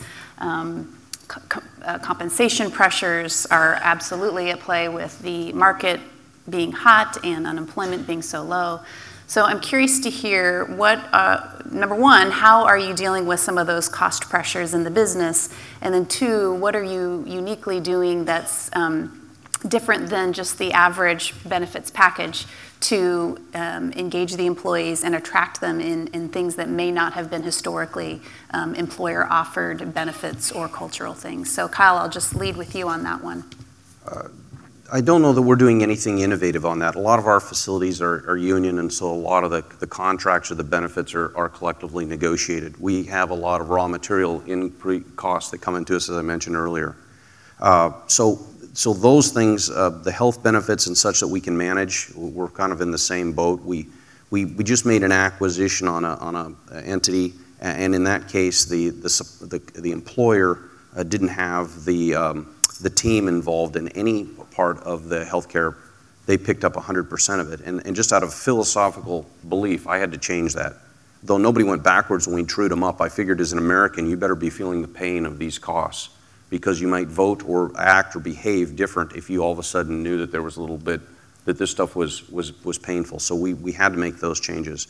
The way we address the costs and such is we literally run our rapid improvement events, and we will start with a big hairy problem on a Monday, and we go through it, and that's how we auger those things and go through those. And then ultimately what we have to do, we'll take it to a commercial position, and we're a commodity item. There's a lot of indexes that follow our raw materials, and so we'll have to go out and push those out to the customers.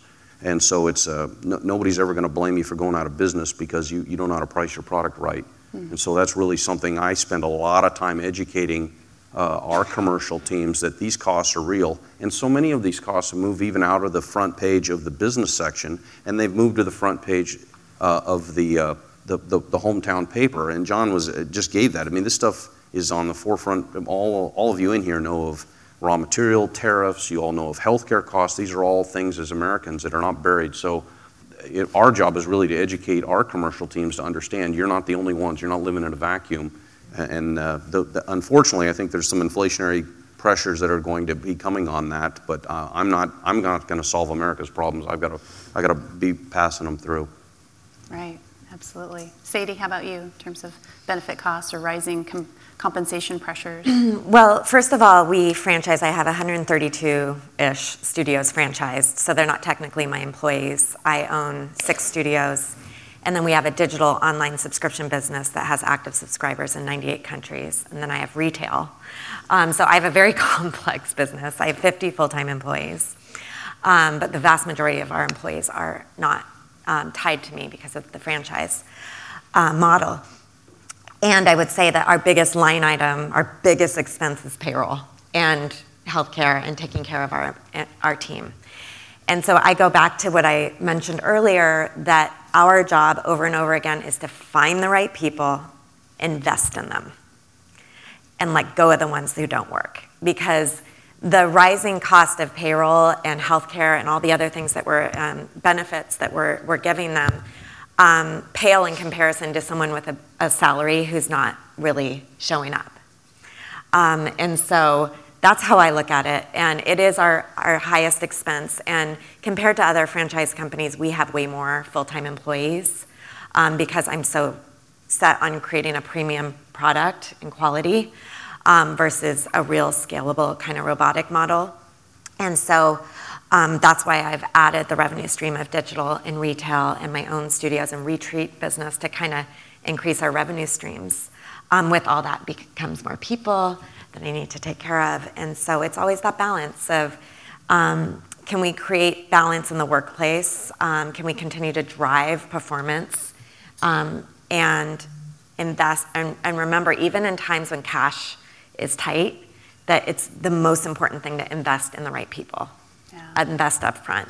Good maternity leave policy, strong, take care of our team when they're grieving, they've lost their parent or whatever happens, and create an environment where they know they're really taken care of, the right people are taken care of. Well said. Great. Graciela? Any? It's an interesting concept that Kyle just mentioned. See, you learn something all the time if you just stop and listen for a second. What we have done is we've noticed just recently that a lot of our compensation package was based on the premise that benefits were less expensive than salary increases, for example, in past years or past decades. That has changed, and it might have changed a long time ago, but we became acutely aware of that with the increases in healthcare recently. So what we're doing is we're undertaking what is our package? What is our complete package of benefits, and where are we getting the bang for the buck? Because a lot of those are still costs, and our employees don't even know that they're getting it, don't even care that they're getting it. So we're looking to evaluate all of that based on the current marketplace. Healthcare continues to be the most important benefit, I think, to the exclusion of many others. So we have to go back and reevaluate our whole package and reevaluate that against our salary, our competitive salaries in the marketplace, and figure out strategically, just like we do with our clients, where we're going to position ourselves to attract that. Are we going to be the most benefits-rich firm out there so that people want to come because we are that, or are we playing in that we have the highest salary, perhaps at a poor benefits package, or somewhere in between? But we're doing that very purposefully and very focusedly on the kind of employee we want and what that employee that we want ideal would want to see. And it's are they younger, are they older, are they whatever in between. Great. So yep. Thank you. Good. Well, at this point of the panel discussion, I want to invite John Mitchell back up to the stage. I'm sure many of you have questions for him based on his presentation. And if you have questions for any of the 4 individuals on the stage, please complete those, and we'll have folks walking around to collect them so that if you have a burning question you want to get answered by one of these fabulous people, we can do that. So John, thanks for coming up. I'll start with a question for you that had come from the original gathering that we did, and that's what's driving Portland's recent extraordinary growth? Thanks, Brandon. Well, if you look at the Portland numbers, it's been very broad-based. I mean, you've seen a lot of growth in business services, where a lot of the technology software stuff is. Education, medical stuff has continued to grow. Very rapid expansion in construction. It's been almost across the board. And when I saw that question was coming, I went and pulled stuff from Job Growth Update.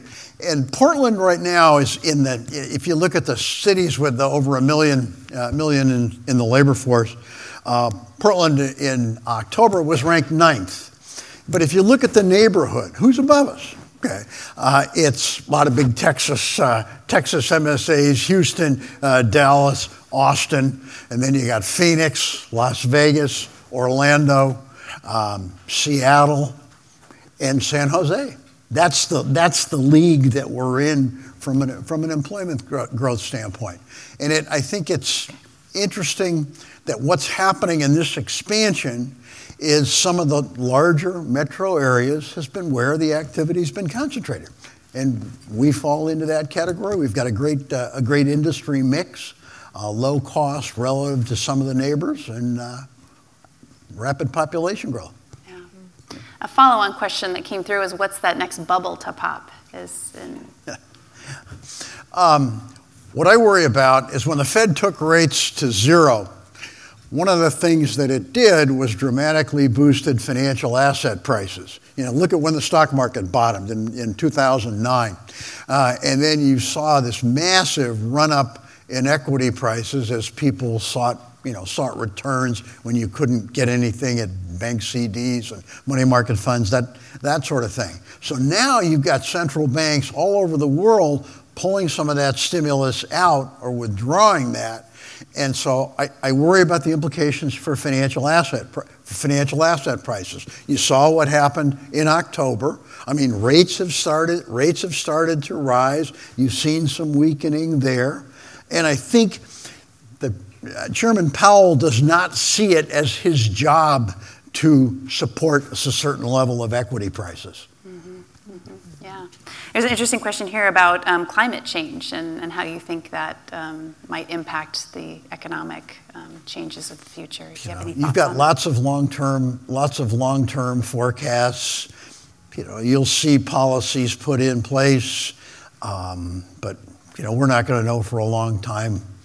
And, what we do here is irrelevant in the sense if you have things in Southeast Asia going the other way. Yeah, right. So here's a question for Graciela. So what do you see as the most important leadership skill to develop in your associates that are millennials, developing those younger millennial folks? I undertook and this whole year I've been hammering them with grit and resilience. Being gritty and resilience gives you power, gives you the ability to know that whatever comes your way, you're going to be able to stand up and get going. I tell them we've had a book review. I sit with them. We drink wine and beer, and we talk about grit and resilience and building up that muscle. If you have it, that's great. You can still improve it. If you don't have it, you can build it. So I've been really hammering them with that. It's going to end up being my nickname, I'm sure. And I don't know, one of the issues you kind of don't know is, do they hear it? Do they understand it? I have the benefit of 52 years of life. So in difficult circumstances, I would say, and challenging ones in my career. And I don't know if they hear you as say it, but I think it's important. Yeah. So a question here, Sadie, about delegation and how do you, in a growing business, and you have 3 different distinct businesses, how do you determine what are the right tasks and responsibilities to delegate in a business that's evolving and changing? First of all, I don't determine it. We determine it.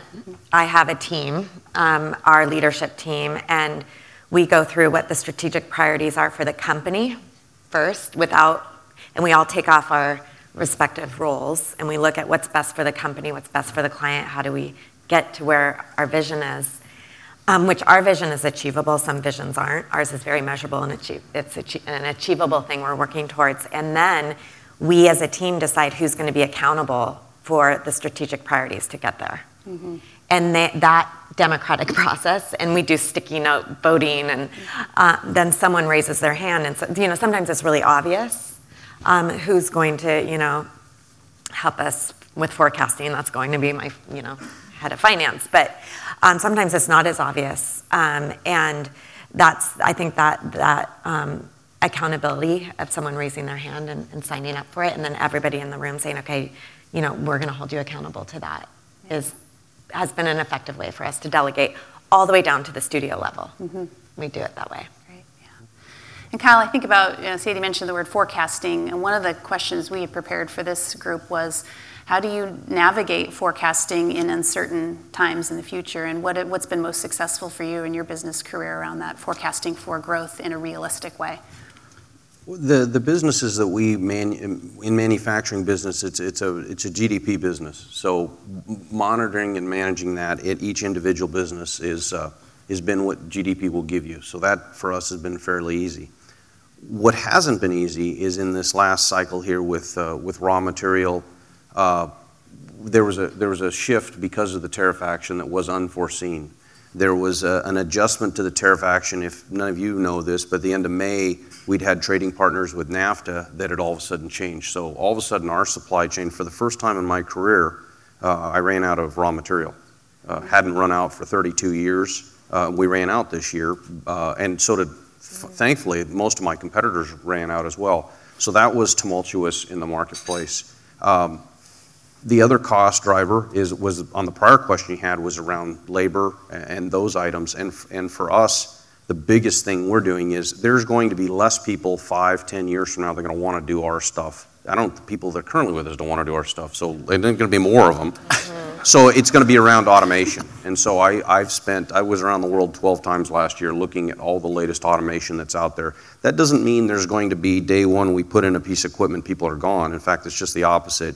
What you're doing is you're taking a lot of the repetitive, cruddy jobs, you're automating that, and you're using a human being to manage that process. So the term that's used in Toyota is automation, and it's a combination between people and automation. Now, you probably will need less, and over time, if we just had natural attrition, there'll never be a layoff in our company. That's not who we are. But it's just over natural attrition and making the job easier. So that should be able to control some of the costs that are talking from the labor, but also from our manufacturing costs and keep us competitive worldwide. Great, thank you. John, here's a question for you. So what are your projections for construction and housing for 2019 and 2020? Well, the housing is a housing. Sorry, that's me. Did I do that? That's me. I'm good. You're good. Housing's a tough one because of what's going on the rate side. As I said, you sort of got three things to worry about. You got rising incomes, you've got rising interest rates and rising prices. We've already seen signs of house prices weakening. Incomes are going up.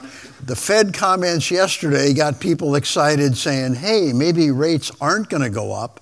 The underlying fundamentals of demand on the housing are very strong because from a national perspective, we're not building to keep up with household formation. I mean, household formation was, depressed during the Great Recession, but that's back, and the supply has not responded. What you're starting to see happen, and people are realizing, hey, land use laws may have something to do with this, and impact fees and that kind of stuff, making it very difficult to expand supply. The tight labor market, the tariffs hurt the expansion, tariffs on the lumber, that sort of thing. But I think the fundamentals are such that I think of housing as plateauing now, not collapsing. We're not talking about major financial problems. And I think the underlying demand, I suspect residential building permits next year will rise, but rise more slowly. We've been running about 1.2. They may move up a little bit, maybe to 1.25, again, driven by the underlying demographics. Millennials are running late. Family formation, buying houses, that kind of stuff. Right, yeah, well said. So we're coming to the end of our session here, and I want to just encourage you all to fill out the evaluations on your table if you haven't already. And we'll come around and gather those because we're going to put those in a drawing for a really nice wine basket with some other goodies inside of it. So if you can complete the evaluation as we kind of wrap up our last question, and folks will be coming around to collect those, that'd be great. My last question for all of you really is, how do you develop yourself personally? So what are some of those things that you've done as a CEO to continue your own development? Sadie, why don't you jump in? The most present thing for me, is I'm really loving podcasts and exploring how to pay attention on purpose day to day, how to drive my business in a meaningful way that creates happiness. And really, it's more of an introspective practice for me of being mindful as a leader and really seeking out people who lead businesses mindfully and figuring out how to do that, how to balance it all. So podcasts, going to retreats, learning from other CEOs. I'm part of entrepreneur organization here in Portland. That's been a tremendous support for me. I have a peer group. We meet every month. We hold each other accountable to the woes of being a founder and CEO. Great. Kyle, how about you? I mentioned earlier my involvement with the Toyota production system, spending time around the world, seeing other companies that are doing that. I travel about 300 days a year, so I travel a lot, and so I'm rarely here. And so that's an important part of my development, is seeing and being either with our team or being in our industry globally. I spend a lot of time, I go to the military academies each year and take training there. It's all based around grit, and it's not around talking about it, it's forcing them to do it. So when they come out, they're leading in hostile situations. And then finally, the other thing that's really important for me is getting involved on boards. My next project, what I'm working on, is I'm part of for-profit boards and getting on that. It helps me to evaluate other businesses and other industries, to be around really bright people that have done things and look at problems and play in somebody else's sandbox to try and help them out. I've found that to be really cathartic for us, and it forces me to be on point. And then I do a lot of public speaking. And the reason I do that public speaking is it forces me to be on point of how would I evaluate or inventory what we're doing. And if I'm saying something that I wouldn't be embarrassed to say in the company, that means it's probably something that we need to change in the company. So that really forces us to kind of do that on a regular basis. Great, very interesting. Graciela. Boy, I read a lot. I certainly attend a lot of trainings, and I keep abreast of changes, and I'll dig into, the recent deep dive I did was on culture, because we were about to undertake a culture study and what that means. And so I'm well versed in the lexicon of that theme. The other thing I do is I've been real purposeful about establishing my own networks, my peer networks. We've got an amazing set of female diverse leaders here in Portland and Seattle, which is, I spend a lot of time in Seattle, so I'm growing those networks. And that's been a real source of joy and surprise, actually. I didn't think it would be as important as it has been for me to be surrounded by really dynamic, vibrant folks of all walks. I'm also very much contributing to the community. It's important to me to pick a few things. You can't overextend too much, but I'm the chair of the Washington State Women's Commission currently. I was appointed by the governor just a few months ago, and we're trying to explore how to make changes, including the subgroup that I'm involved in is trying to figure out how we're going to address the issue of increasing women on boards and diversifying boards, especially for-profit companies. So if you all got any ideas, I'm all ears. But definitely we're working towards that. We're just at the very beginning of that endeavor. I personally don't think that legislation is the way to go for a whole bunch of different reasons, but short of that, what we can do cooperatively, because I think in Oregon and in Washington State, business can work cooperatively with government to reach desired outcomes. So that's what we're hoping to do. Thank you, Graciela. John, how about you? I read. Yeah. I try to read from a variety of perspectives. Yeah, a lot of it, I'm sure, over all these years. So wonderful. Thank you all for being a part of this panel. Let's give a round of applause for our panelists.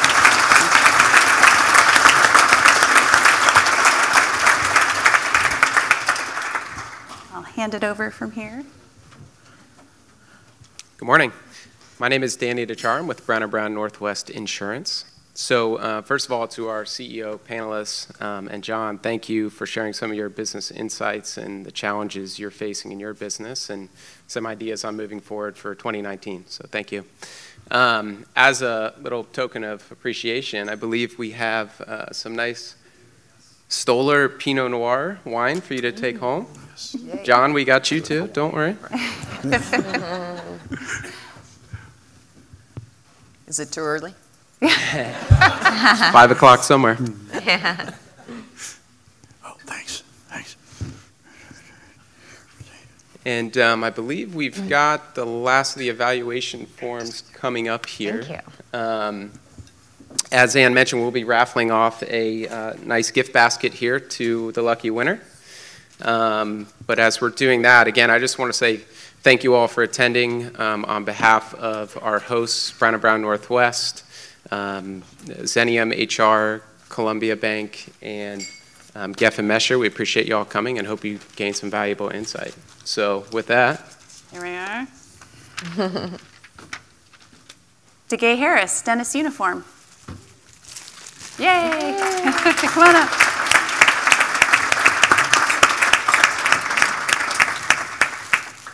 Thanks again, everybody. We appreciate your time today. Thanks for coming. Yeah. What were you, an engineer? What kind of?